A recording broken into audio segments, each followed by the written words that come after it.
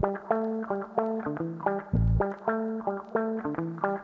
welcome to another episode of Talk Shot Pono. So, hindi lahat na umiinom, nagwawalwal o ay pinagdadaanan. Yung iba nagpa-podcast lang. Yes, na nangihiram ng lakas ng loob sa alak. Alak. So, Talk Shot Pono, the podcast produced by Aaron. Kanino nga? FLM Creatives and Productions Incorporated. Hello, Shout Direk. out. Direct Frank, shout out. So, for the very first time, after some episodes, meron na po kaming special guest. Matagal naming hinintay na magkaroon ng guest at masaya kami na siya yung unang guest. Kasi actually natulala kami kasi kung nakikita niyo siya ngayon, ang ganda niya. Ang ganda Parang, niya. parang kakasali niya lang kahapon ng Parang, Miss Universe. Baka At sakto-sakto siya, Aaron, sa natin topic. Alam mo ko yan talaga pinadala kay Uncle. Kay Uncle. Panalo yan. Hindi na siya makakatanggi. Pero she's meant for the universe. So let's all welcome, wow, Miss Universe Philippines 2014, Mary Jean Lastimosa, Philippines. Na may kasama mga dapat. Ganun ba yun? Oo, ganun yun. Sige nga, paano ba yun? Paano ba yung ginawa mo doon? Yung, alam mo yung dulo ng Philippines, di ba? Philippines, ganun. Pero ako, Philippines, ha? Ay, iconic yun, ha? Oo. Pinili ko. Iconic yun. Pinush ko yun. Ang daming kontesera na gumaya nun after that. Di ba? Hindi kasi, alam niyo yung unang nanood ako ng Miss Universe 2008. Noong time na yun, mga Latina talaga yung nagdo-dominate. Powerhouse ng mga malalaking beauty pageant. So, lumaki talaga akong sila yung, alam mo yun, yung mga idol ko. Mga Venezuela, ganun lagi, Colombia. So, every time nag-introduce sila, parang, ewan ko, patent ng mga Latina beauty queen yung wide mouth, big smile. Tapos yung ending ng mga, siguro because of the Spanish language, yung ending ng mga countries sila, it ends with letter A normally. So I'm like, whenever they introduce, it's like, Venezuela, Colombia. Nga. Ako. Talagang sobrang fan ako. Sabi ko talaga sa sarili ko, pag ako nakaapak dyan, ipupush ko talaga. Nanganganga ka? Oo. Kaya ayun, yun yung ending. Well, ano ba to?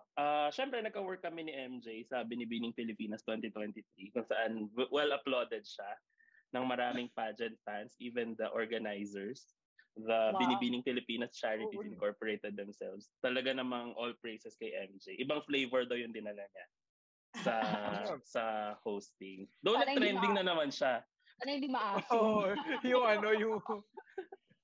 In-expect mo ba? In-expect mo magte-trend ka ulit doon?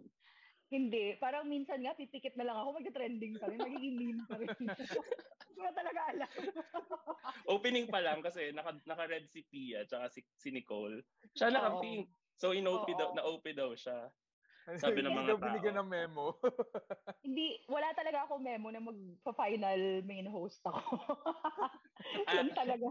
Magandang kwento yan. Kasi originally, si MJ, ako na mag-share kasi backstage host talaga si MJ. Dapat dun siya sa backstage. Kaya lang things happened and na-promote siya agad-agad. Sabi ko sa kanya sa post niya, MJ, hindi ka backstage host. Sabi Actually, ko, nag-post co-host talaga ka. ako. Oo. See you, magiging backstage host ang kumare mo. Hindi ko talaga alam until Friday pa. Hindi ko alam. Sunday yung pageant. So, minessage ko siya. Sabi ko, hindi ka backstage. So, nirepost niya na parang co-host. So, yun. Oo. Kaya, given na yun, hindi talaga part ng GC ang kumare ko. Kaya naka-pink. Pero okay lang naman kasi they've been hosting, di ba, silang dalawa na magkasama. Since 2000 yata, no? Parang 2001. 2001 yata. Ano 2001? Nasaan ba tayo ngayon? 2023. Oh. 2001. Ay, 2021! Sorry, 2021. Ano ba yun? Hindi ka tinutulungan ng alak. Kaya nga eh. Hindi, yan, amnesia. 2021. Lagi na lang siya nagkakamali sa numbers pag sa podcast. Pero hindi sa announcement. So ang topic natin ngayon ay very relatable kay MJ kasi parang ang topic natin ngayon dahil nga si MJ since Mary Jean ang guest natin. Social media post I regret uploading or posting. Kasi syempre lagi siyang laman ng di ba? Lagi siya active siya sa social media lalo na sa Twitter si Mary Jean, si MJ. So siya na tanongin natin ng una. MJ, meron ka bang mga pinost na pinagsisisihan mo? Napakadami. Kasi actually, every time I post something, nagki-cringe talaga ako sa sarili ko. Hindi ko talaga personality yung social media. But then again, the world is evolving. Bilang nagtatrabaho tayo sa entertainment industry, you really have to pati yung pag napapanood ko yung sarili ko sa TikTok, oh my God, nag-cringe talaga ako. Yung mga sayaw, yung mga... Hindi naman yung na edad, 30 plus na ako. alam mo yun. Yung parang, grabe, pero kailangan gawin talaga. Yung sa ngalan ng trabaho, alam mo yun. Ang dami ko mga posts, yes. And minsan iniisip ko rin yung family ko, like mga sexy post, ganyan. Tama ba tong pinopost ko na nakaswimsuit ako? Nakikita ko ng mga uncle ko at mga pamangkin ko. So nakafollow sila sa'yo? Sana hindi sa Instagram kasi mas makalat ako sa Instagram. Sa Facebook medyo nag-iingat ako. And yung auntie ko na nagpalaki sa akin, medyo sensitive siya. May time na yung 2021, ang daming meme talaga about me. Merong kumalat na video na, alam mo yung merong yung upuan ng banyo, yung nilagay sa leeg, tapos ginaganong-ganon. Tapos, pinair nila sa picture ko na Maring Mary Jean, ano na naman to, lasing ka. Yung auntie ko bilang majonda na, hindi niya gets, na joke. Na joke yun. Kasi, yung meme kasi, lahat ng mga videos nakapareho ng color ng damit ko. May sasabi nila na ako yun. Parang gano'n yung concept. Oo, natatandaan ko yan. Oo. Merong isa doon na yung upuan talaga ng inodoro. Nasa leeg niya, tapos ginaganong-ganon niya. Na sobrang trending. Parang Mary Jean, lasing ka na naman. Parang gano'n. Tapos yung auntie ko, nag-message sa akin, tumawag sa mga cousin ko, ano nangyayari kay MJ? Bakit siya naglalasing? Ganyan. Affected. Sabi ko, di ba hindi ako umiinom? Kasi hindi talaga ako umiinom. Sabi ko, kilala mo naman ako, hindi ako umiinom. Bakit ka naman naniwala sa mga... yung mga ganon. Kaya medyo careful ako sa mga Pilipinas. Na-offend ka ba minsan sa mga memes? Hindi. Kasi kilala mo naman yung sarili mo, di ba? Parang funny lang siya. Funny lang siya for me. Hindi ako na-offend. Kasi grabe din yung bashing sa akin nung 2014 after Miss Universe. I think it really, really prepared me na sobrang isang bagsak kasi yung bashing eh. So, medyo ngayon, sanay na ako. Noong 2014, alam ko, hindi may social media na, pero hindi pa siya yung sobrang laki katulad ngayon. Yes. In the recent years, di ba? So, pero part siya ng mga di ba, yung mga voting sa pageants, meron siya ganyan. Actually, meron na ba sa inyo nun? Hindi pa. Nag-start siya kay Pia. Actually, kay Pia, grabe. No? Oo, grabe nga yung kay Pia kasi until top 3 may voting. Which is sobrang swerte niya kasi nung time na yun, pumutok ang Aldab. Sobrang active ng Aldab sa social media, as in. And then, she was able to ask for help on social media. Talagang, ang galing. Basta ang galing ng timing. Talagang, minsan talaga, ang pageantry, if it's meant for you, it's meant for you. So, mag-aano na, 9 years ago na nung sumali ka. Grabe. Balikan lang natin ng, di ba, tagal na. Hindi so, balikan na, hindi pa rin. Di ba, parang 9 years ago. Pwede pa din. Yung... Sa tita na tayo.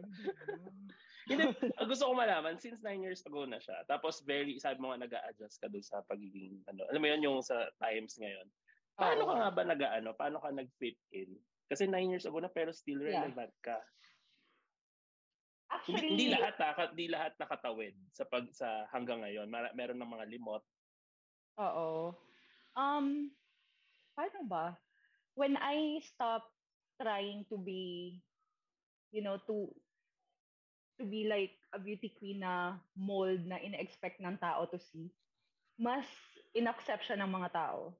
I think I was so since I had so much time during the pandemic to really focus on me, to really think about, how I act in public, how I am, parang napagod ako na, kasi aminin natin before talaga pag binibining Pilipinas, as much as, isa yan sa mga reason why Mrs. Araneta is a legend. Kasi she really has this concept na pag beauty queen ka, dapat paglabas mo ng bahay mo, beauty queen ka na.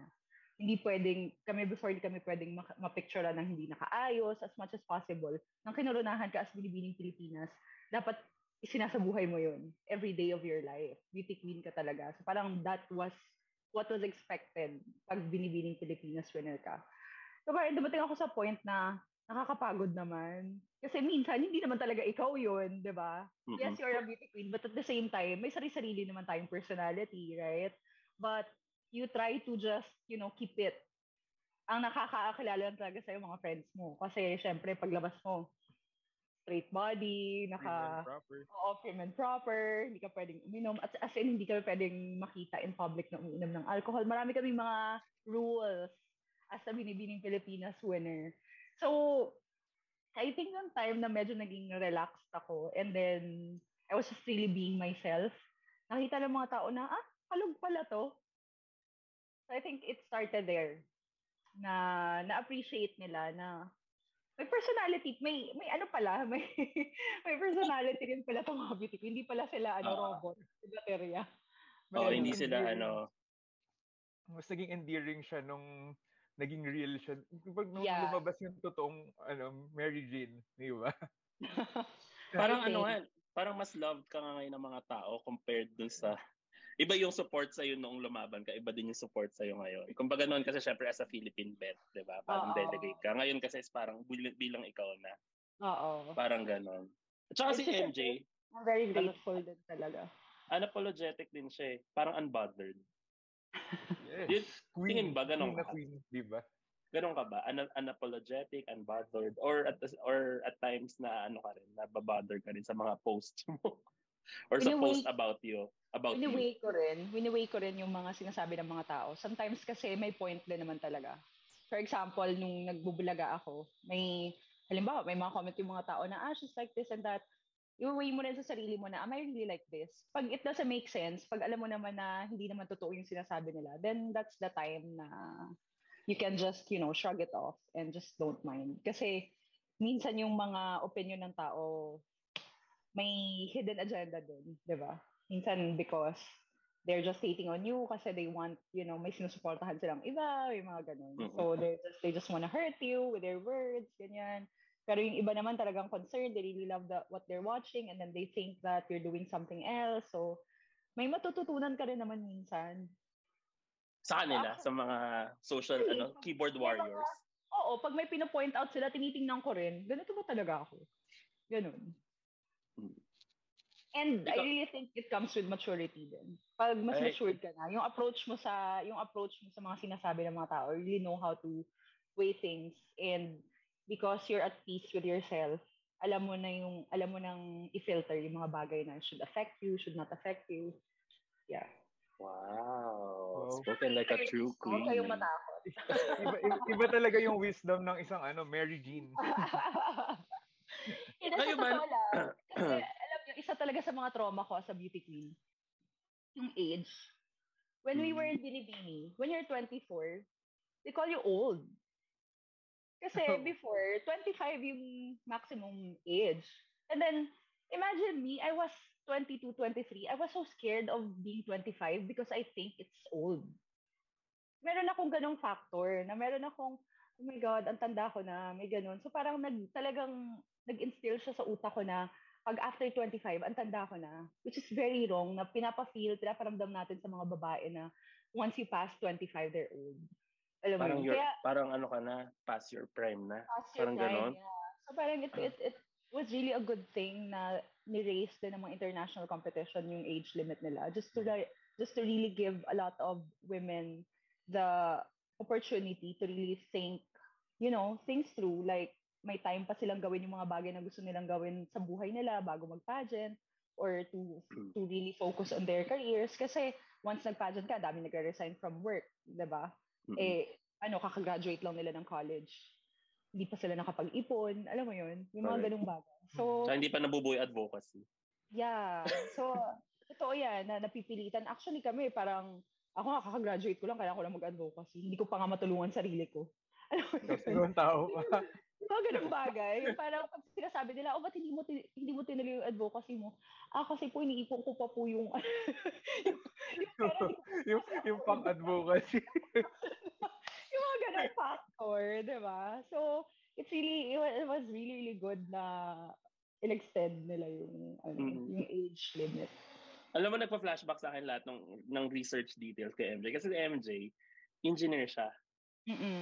Diba? Graduate ka ng engineer na. Engineer siya. Tapos, mga lalaki yung, syempre pag mga STEM courses na ganyan, laging ang liit ng porsyento ng babae. Oo, so, tatlo lang kami sa class. Diba, doon pa lang nag-break na siya ng barriers. So, ba't ka nag-engineer? Wow, napunta na sa engineer. Para lang ma-establish yung strength ni MJ. Kasi bakit nga ba ako nag-engineering? Wait lang. I think isa ako sa mga batang graduate ng high school na hindi ko talaga alam saan papunta yung buhay ko. Pero, alam mo yun, honor student ako, ang dami-dami kong ginagawa sa life ko, cartoonist pa ako dati, kung hindi ko talaga alam kung anong gusto ko. So, nung nag-o-offer yung mga universities ng courses, undecided talaga ako. And then I passed DOST scholarship. And then they gave me, kasi sa DOST, merong bracket yung scores mo after exam. So, pag ganito yung score mo, ito yung mga courses na pwede nila ibigay sa'yo. Yung akin, parang it reached the 5-year courses. Mga ganon. So, nakalagay doon, mga ganyan. Sabi ko, science courses and math courses. Gusto ko sanang mag-industrial engineering. Mga ganon yung inisip ko. Kasi, hindi ako, I'm not good with memorization. And then, especially if it's a science course, yung mga scientific churva, eklabo na mga ganyan. So, parang feeling ko, baka mabobo ako dyan. Baka hindi ako makapasa. So, pinili ko na lang yung mga math courses. Ganon. That's how I ended up choosing engineering. Ang galing. Really, without a proper plan kung saan papunta yung life ko after. So, I think this is just really meant to happen. I was really meant to take engineering. Wala sila makitang ibang babae. Ikaw na mag-pageant. Hanggang sa napunta ako sa pageantry. So, talaga. Nagsimula ka sa school pageant? Yeah. Imagine mo nga, 3 lang kami. Sino magre-represent ng engineering? Tuturuan yan talaga kami ng 3. Ganon. So, ang tagal-tagal din nila ako niligawan. Yung prof ko may subject akong circuits. Napakahirap niya. Talagang notorious talaga yung prof na nang babagsak. So, sabi niya sa akin, nang babagsak. May mga prof talaga na parang trip lang nila mambagsak. Alam mo yun? Ayoko talaga. Promise ko sa sarili ko na 5 years lang. Kasi ang dami ko mga nami-meet na 7 years na sila nasa engineering. Natatakot ako na ganun katagal sa school. So, sabi ko, dapat within the time frame nakagraduate ako. Natatakot na ako nun. Sabi niya, bigyan kita ng magiging lenient daw siya sa akin pag sumali daw ako. Ilang taon na ako nililigawan ng department na sumali sa university. Ayaw ako ng ayaw. Sabi ko, after nung pageant, nanalo ako dahil lang naman sa Q&A. Wala naman ako experience sa pageant. Sabi talaga ng auntie ko, para daw ako namamalengke dahil. Para daw ako namamalengke sa stage. Kasi talaga ako marunong maglakad. Walang experience. Walang Basta pagdating sa Q&A, ganon.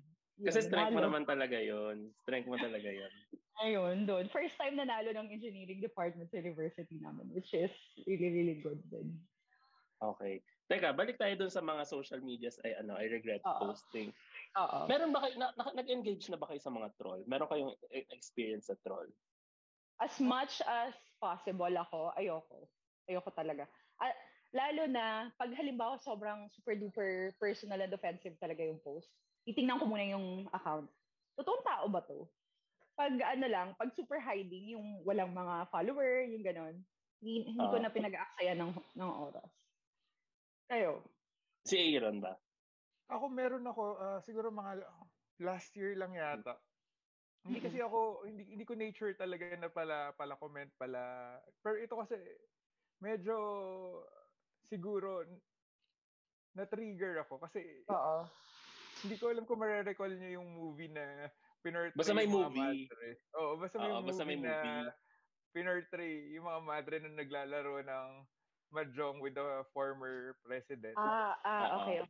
Kasi parang historically alam ko kung sinong group ng mga madre yon, and may mga kaibigan akong madre doon na part ng congregation na yun. So parang pero anong congregation but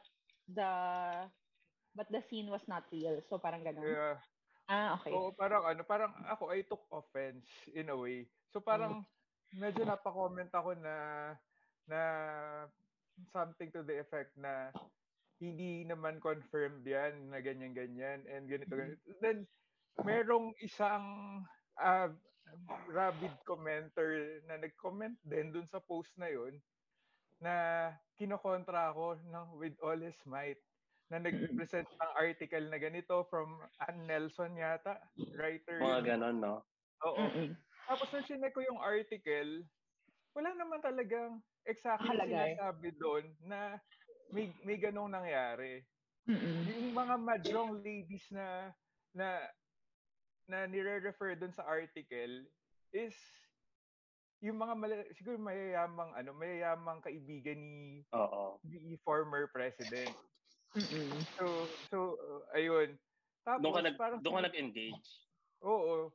Siguro hindi ko pinagsisisihan na sinabi ko kung ano yung na-feel ko that time.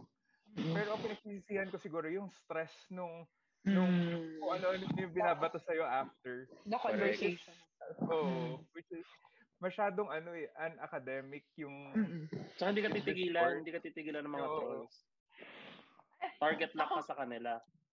Ako minsan kasi sobrang close ko kay Maine, 'di ba?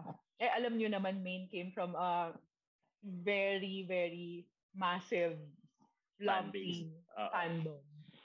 The love team, the fandom of the love team itself is very very massive, 'di ba? And some of them already accepted na wala na talaga 'yun, but a lot of them are still holding on to the idea na meron sila talagang fantasy na it was still happening behind, may mga ganun pa rin talaga sila. Yung parang may mga mag-aasawa na po yung isa. Yung alam mo yun, yung ayaw pa rin bumitaw.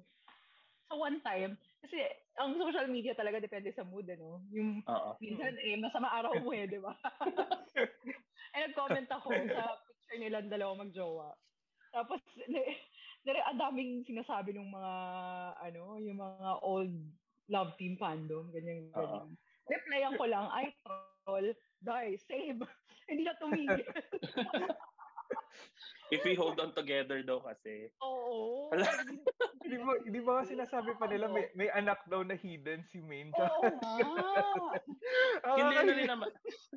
Kinlear na yan ni Alden din sa isang recent interview with Mama OG Diaz. Sabi niya din, wala talaga. So, tigilan na.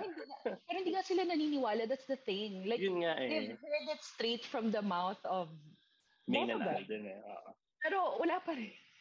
Ewan ko ano magpapatigil. Minsan kasi talaga, minsan hindi mo alam mo anong mas mahirap kung kalaban mo troll o yung mga fans na sobrang, I don't know, paano ko ba i-describe? Yung sobrang into the reality. May sariling reality na binuos sa paligid nila. Pag chinek mo na 14 followers lang yun, pero ang active niya, troll yun, tapos walang profile pic. Pero kung at least more than 500 yung followers, medyo totoong tao na as in nag-engage. Ako recently, na-troll ako ng mga fans kasi meron isang head writer yung isang network. Na sumasali siya sa fan wars ng two networks. Kasi nga head writer siya ng isang babae ba ito? Oo, babae. Prominenteng show ngayon sa kabila. Tapos sabi ko lang, wala bang gagawin yung network to address this head writer. Tapos hindi ko naman, hiniwa-hiwalay ko yung pangalan para hindi ma-search. Tapos, ni-retweet ng isang alt account ng loyal, ng isang loyal network. Oo. So, dumami na ng dumami. Tapos, pati nakita ni head writer, in-engage niya. Sumunod-sunod. Alam mo, hindi nila ako tinigilan. Ang dami nilang pinagsabi. Alam mo ginawa ko? Minute ko na lang. Pwede ba na mag-mute sa Twitter? It's so good. It's so good. Yung hindi ko mababasa yung comments nyo, wala akong pakialam. Sobrang liberating. Sobra. Bahala kayo magkagulo, basta kung minute ko na kayo, nasabi ko na. Sumabog yung post na yon pero tapos na yon. Even on Instagram, you can mute some words that you don't want to hear. Talaga? Yeah. Ang galing. Ang galing ng feature na yan, actually. Nakakadagdag siya sa peace of mind. Actually, kasi minsan kasi may gusto ko talagang sabihin sa social media na hindi mo naman pwedeng i-keep lang sa sarili mo. Yeah. Well, part ng work, mag-post. Sa atin, MJ, lalo na, di ba? Mag-post tayo ng sometimes about work, ganyan. So, hindi mo may iwasan yung connections din natin nandun sa linya ng mga celebrities, di ba? So, ang galing lang na pwede mo silang i-mute lang. Totoo yan.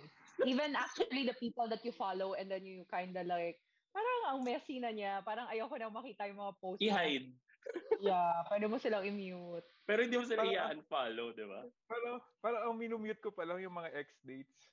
Ay! Hindi nag-work. Yung mga hindi nag-work.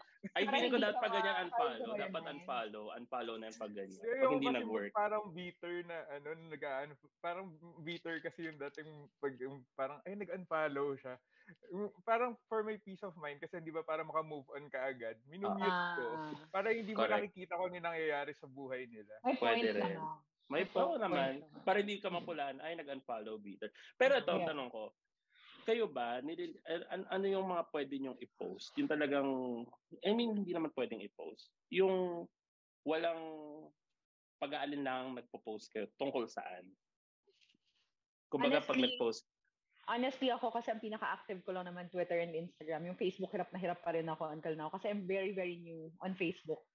Verified ka sa Facebook, ha? Oo, pero bago lang ako nag-Facebook. Kasi nung na-realize na yung fake account on Facebook was using everything that I post on Instagram, I started it. Noong 2021 lang ako nag-Facebook. Oo. So, the things, as much as possible, the things that I share on my social media accounts are work and travel. Anything that's personal to me, I don't, minsan pag mga outing with friends because it's considered like travel ganyan. But anything that's personal, I feel like those are the things that I can keep na to myself.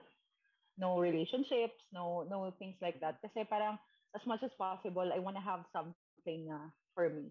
Kaya nga, actually very popular sa mga artista, me and a lot of my friends has we call it Finsta, the friends only Instagram, where all of their names are the weirdest names and photos and napopost nila yung gusto nila. Alam mo yun, nang walang judgment, nang walang, para talagang mga troll accounts yung nasa Finsta, yung talagang, kasi mga profile picture nakakatawa. Tapos mga friends lang, like 80 friends, 50 friends, mga ganun lang.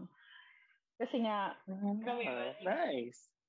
You, as much, masarap maging public figure kasi nakakapagpasaya ka ng tao, nakaka-inspire ka ng tao, and at the same time, you're making a living for yourself, di ba? Wow, that's amazing. Ang sarap talaga. Pero at the same time, pag uwi mo ng bahay, just wanna, yung ako pa rin to, tao pa rin ako eh. I do normal things. So, maybe that's why ang dami pa rin mga, lalo na yung mga sobrang mga A-lister celebrities natin, di ba? Oo. They try as much as they can to keep a little privacy na natitira sa kanila. Totoo yan. Anong tawag dito? Bago yun Finsta. I mean, siya? Super Finsta. Private account. Super private account. Same siya. So, same siya, no? Same app Instagram naman. Oo. Kayo lang yung nagka-follow.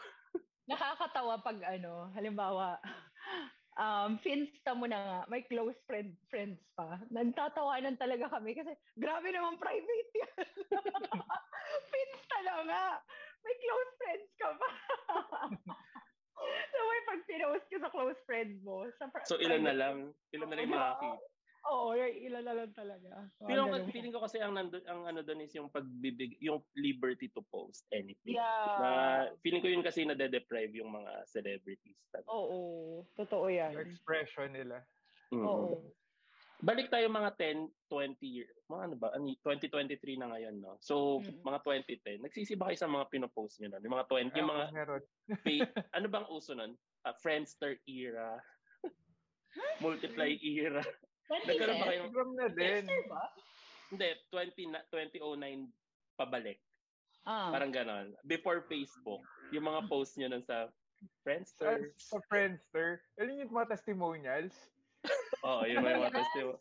Ano ba yun? Friendster yun, yung may testimonial. Nag-Friendster ka ba, MJ? Yung before Facebook, yung Friendster, para siyang Facebook, pero Multiply. mas Jurassic version. Multiply, puro pictures. Kasabayan. Right. Friendster, para siyang Facebook, pero less interactive siya. Pwede kang mag-comment ng testimonial dun sa tao. Halimbawa, si Aaron, napakabait na kaibigan yan. Parang ganun sa wall. Makikita. Ganun yung Friendster. Tapos kaya siya testimonial. Hindi ko na siya maalala. Pag iniisip ko sa ngayon, para ka palang namatay, Eulogy. Parang eulogy. Tapos magsosolicit ka pa ng ng testimonial na parang, guys, pateste naman dyan. Ganun yun. Hindi ka nag-Friendster? MJ? Meron yata, pero I don't think I was very active kasi nag-aaral ako dun. I don't think I was very active on social Pero media. Multiply meron ka? I think meron akong mga accounts before, pero all of those are not very active talaga. Wala masyadong friends. I think naging active na talaga ako sa social media nung nag-start ako mag-pageantry kasi doon lang ako nabulaga ng world ng the other world of internet na meron palang ibang mundo doon. Kailangan pala. Oo. Ako talaga nagsisisi akong pinost ko yung mga Alam mo yung mga magpo-post ka sa magandang papa-picture ka tapos ang ganda ng background mo. Tapos yung off center mo, ginagawa mong artsy, tapos lalagyan mo ng motivational quotes. Na parang na parang ako, pag binabalikan ko, minsan kasi 'di ba may memories, uso sa Facebook, sa Instagram, yung memories, babalik sa iyo yung mga pinost mong luma. Pucha, bakit ko nilagyan ng motivational quote to nang walang kinalaman sa picture? Parang ayoko. Makikringe ka bigla, di ba? Kasi ako may mga ganyan din ako. Minsan nga selfie pa eh. Tapos, yung quote mo galing sa Little Prince. yung mga, bakit? Bakit ko ginawa yun? Totally unrelated post. Ako yung mga memes na sinishare ko sa mga friends ko, may one time na meron akong guy abroad. And then, I saw this meme na relates to him, but it's kind of like nasty. And then, I accidentally sent it to kasi alam mo yung pag tinype mo yung sa search bar. Siyempre letters, diba? Lumabas na yung pangalan niya. So, clinic ko lang. I thought I sent it to him. And then, I sent it to my photographer. So, after an hour, may videographer, may editor. After an hour, nag-message siya, nahack po ba kayo, Miss MJ? Oh my God, gusto kong kainin ng lupa.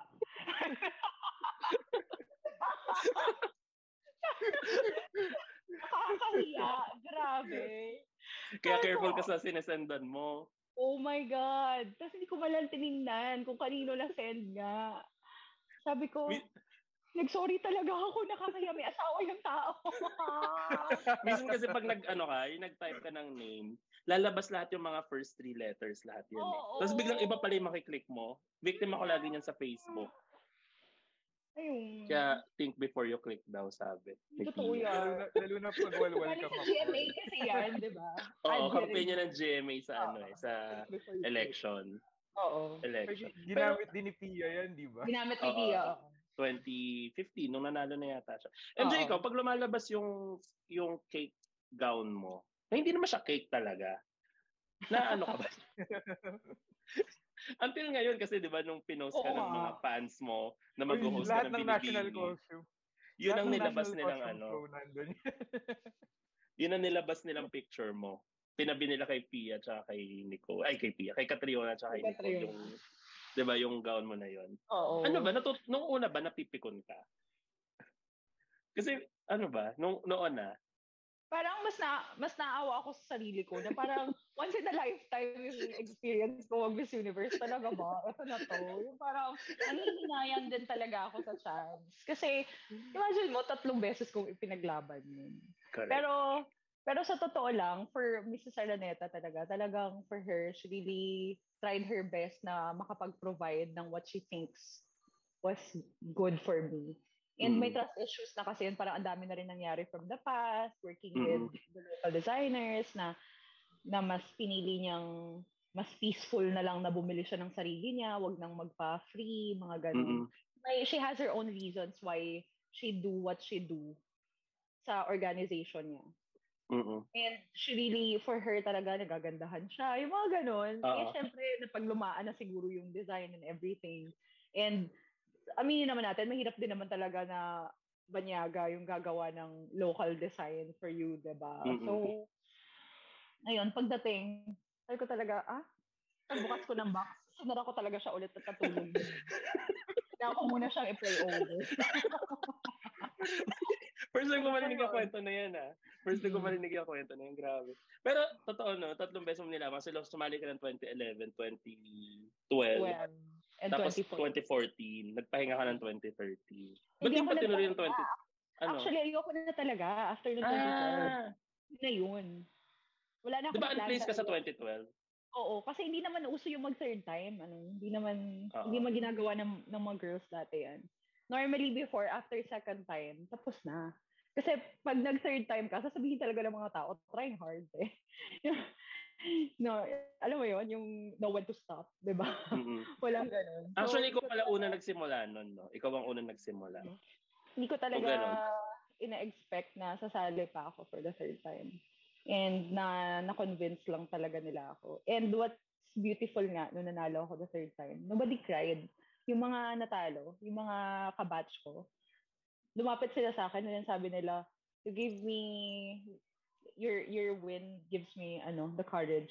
Parang, ang dami sa kanila nagsabi na I'll join again, ganyan. Kasi alam nilang hindi naman ako, di ba, hindi naman ako umapak lang doon tapos nanalo. Alam nila yung pinagdaanan. So, it was such a good, night. Parang si Pia din siguro na-inspire sa'yo. Kasi si Pia third try niya in 2015. Joined right at away. Kalaban mo rin siya 2014. Yes. 2014. Batch ko siya ng 2014. At unplaced din siya. So, nag-decide. Unplaced siya noon, diba? And then nag-decide siya. Pero ang maganda sa'yo, MJ, yung batch mo sa Miss Universe, di ba yun yung naging parang in recent memory talaga, solid. Di ba meron kayong kandidata na dinadala kayo sa niya? Province, sa country niya? Actually, yung reunion namin, every year, it was always in a different country. So kung sino yung taga-country na yun, siya yung maghahanap ng connection na para syempre makakuha kami ng sponsored hotels, mga restaurant, para ma-lessen yung expenses ng every girl. And yun yung pang namin na sumama ka kasi ticket lang naman yung babayaran mo. Mga ganun. So every different countries na yung napuntahan namin noong time. And sayang nga naputol because of pandemic eh. Ikaw tuloy mo. Dili mo sa Philippines. Nangyari naman dito? Wait, dinala ko sila sa Dakak, nagkawasan falls kami sa Cebu, nag-showtime Itbulaga pa sila, nag-guesting. Ang saya. Talagang dinala ko sila sa Rebel. Ano pinagagawa namin guys. They had fun naman dito. Ayun. So siguro, paano ba natin i-wrap up to? Siguro lessons na lang we can share. Parang tips on handling social media. Siyempre coming from MJ na marami talagang experience sa social media. Ano ba yung mga tips na pwede natin ibigay para ma-handle natin ng maayos? Kumbaga tama nga, para magka-peace of mind tayo. For me, my realization is that there's life outside social media. Don't let it be your whole world. Kasi I know how stressful it can be, especially when you're posting something that you regret. It will really affect you. Diba? It might even affect your sleep at night. Kasi talagang, I regret doing things, I regret posting such things. But just always remind yourself of who you are, your beliefs, your character, your values, and stay true to yourself. Para when people say things online na wala naman sila around you to really judge you, di ba? Parang who are they to say such things? Para alam mo rin sa sarili, hindi ka basta-basta naaapektuhan. Yun. Paano pa namin susundan yun? Take things lightly. Take things lightly, Sarap kaya maging happy. Don't wake up in a negative light. Kasi hindi nakaka-pretty yun. Tama. So wag gawing buhay ang social media. Tama ka naman doon. Yes. Iba kasi inuubos, well, minsan kasi yun yung pinakamabilis na pampalipas oras. Social media. Pero siguro ako naman, personal take ko lagi, meron nasa pa rin yung power. Parang you always have the power to take, ulit. Parang you can always take back your power sa social media. Andiyan na pwede mong habang umakyat si ate sa hagdan. Joke lang. Hindi. Yung parang pwede mong i-mute, pwede mong i-delete. Diba? Pwede, nasa iyo eh. Pwedeng wag ikaw yung mag-stop ng engagement. Pero kung bothered ka talaga, you can always take down your post. And then you can always apologize, 'di ba? Hindi naman laging dapat palaban sa social media. Kasi ang dami talaga ginagawang hobby na galit lagi. And troll.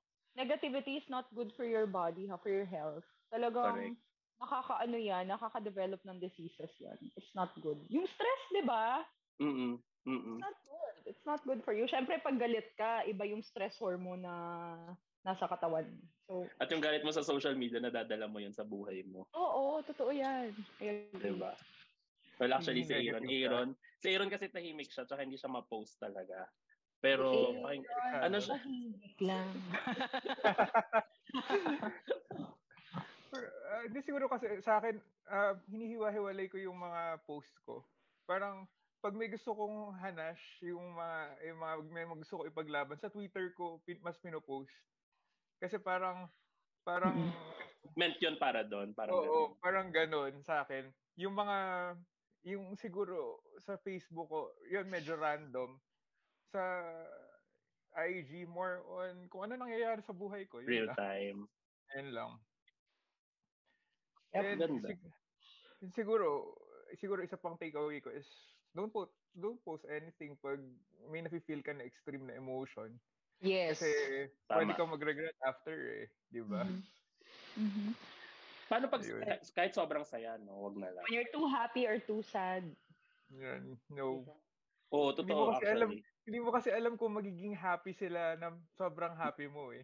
Di ba? Hindi naman entitled yung ibang tao na tingnan yung happiness mo, di ba? At hindi lahat willing kang i-celebrate.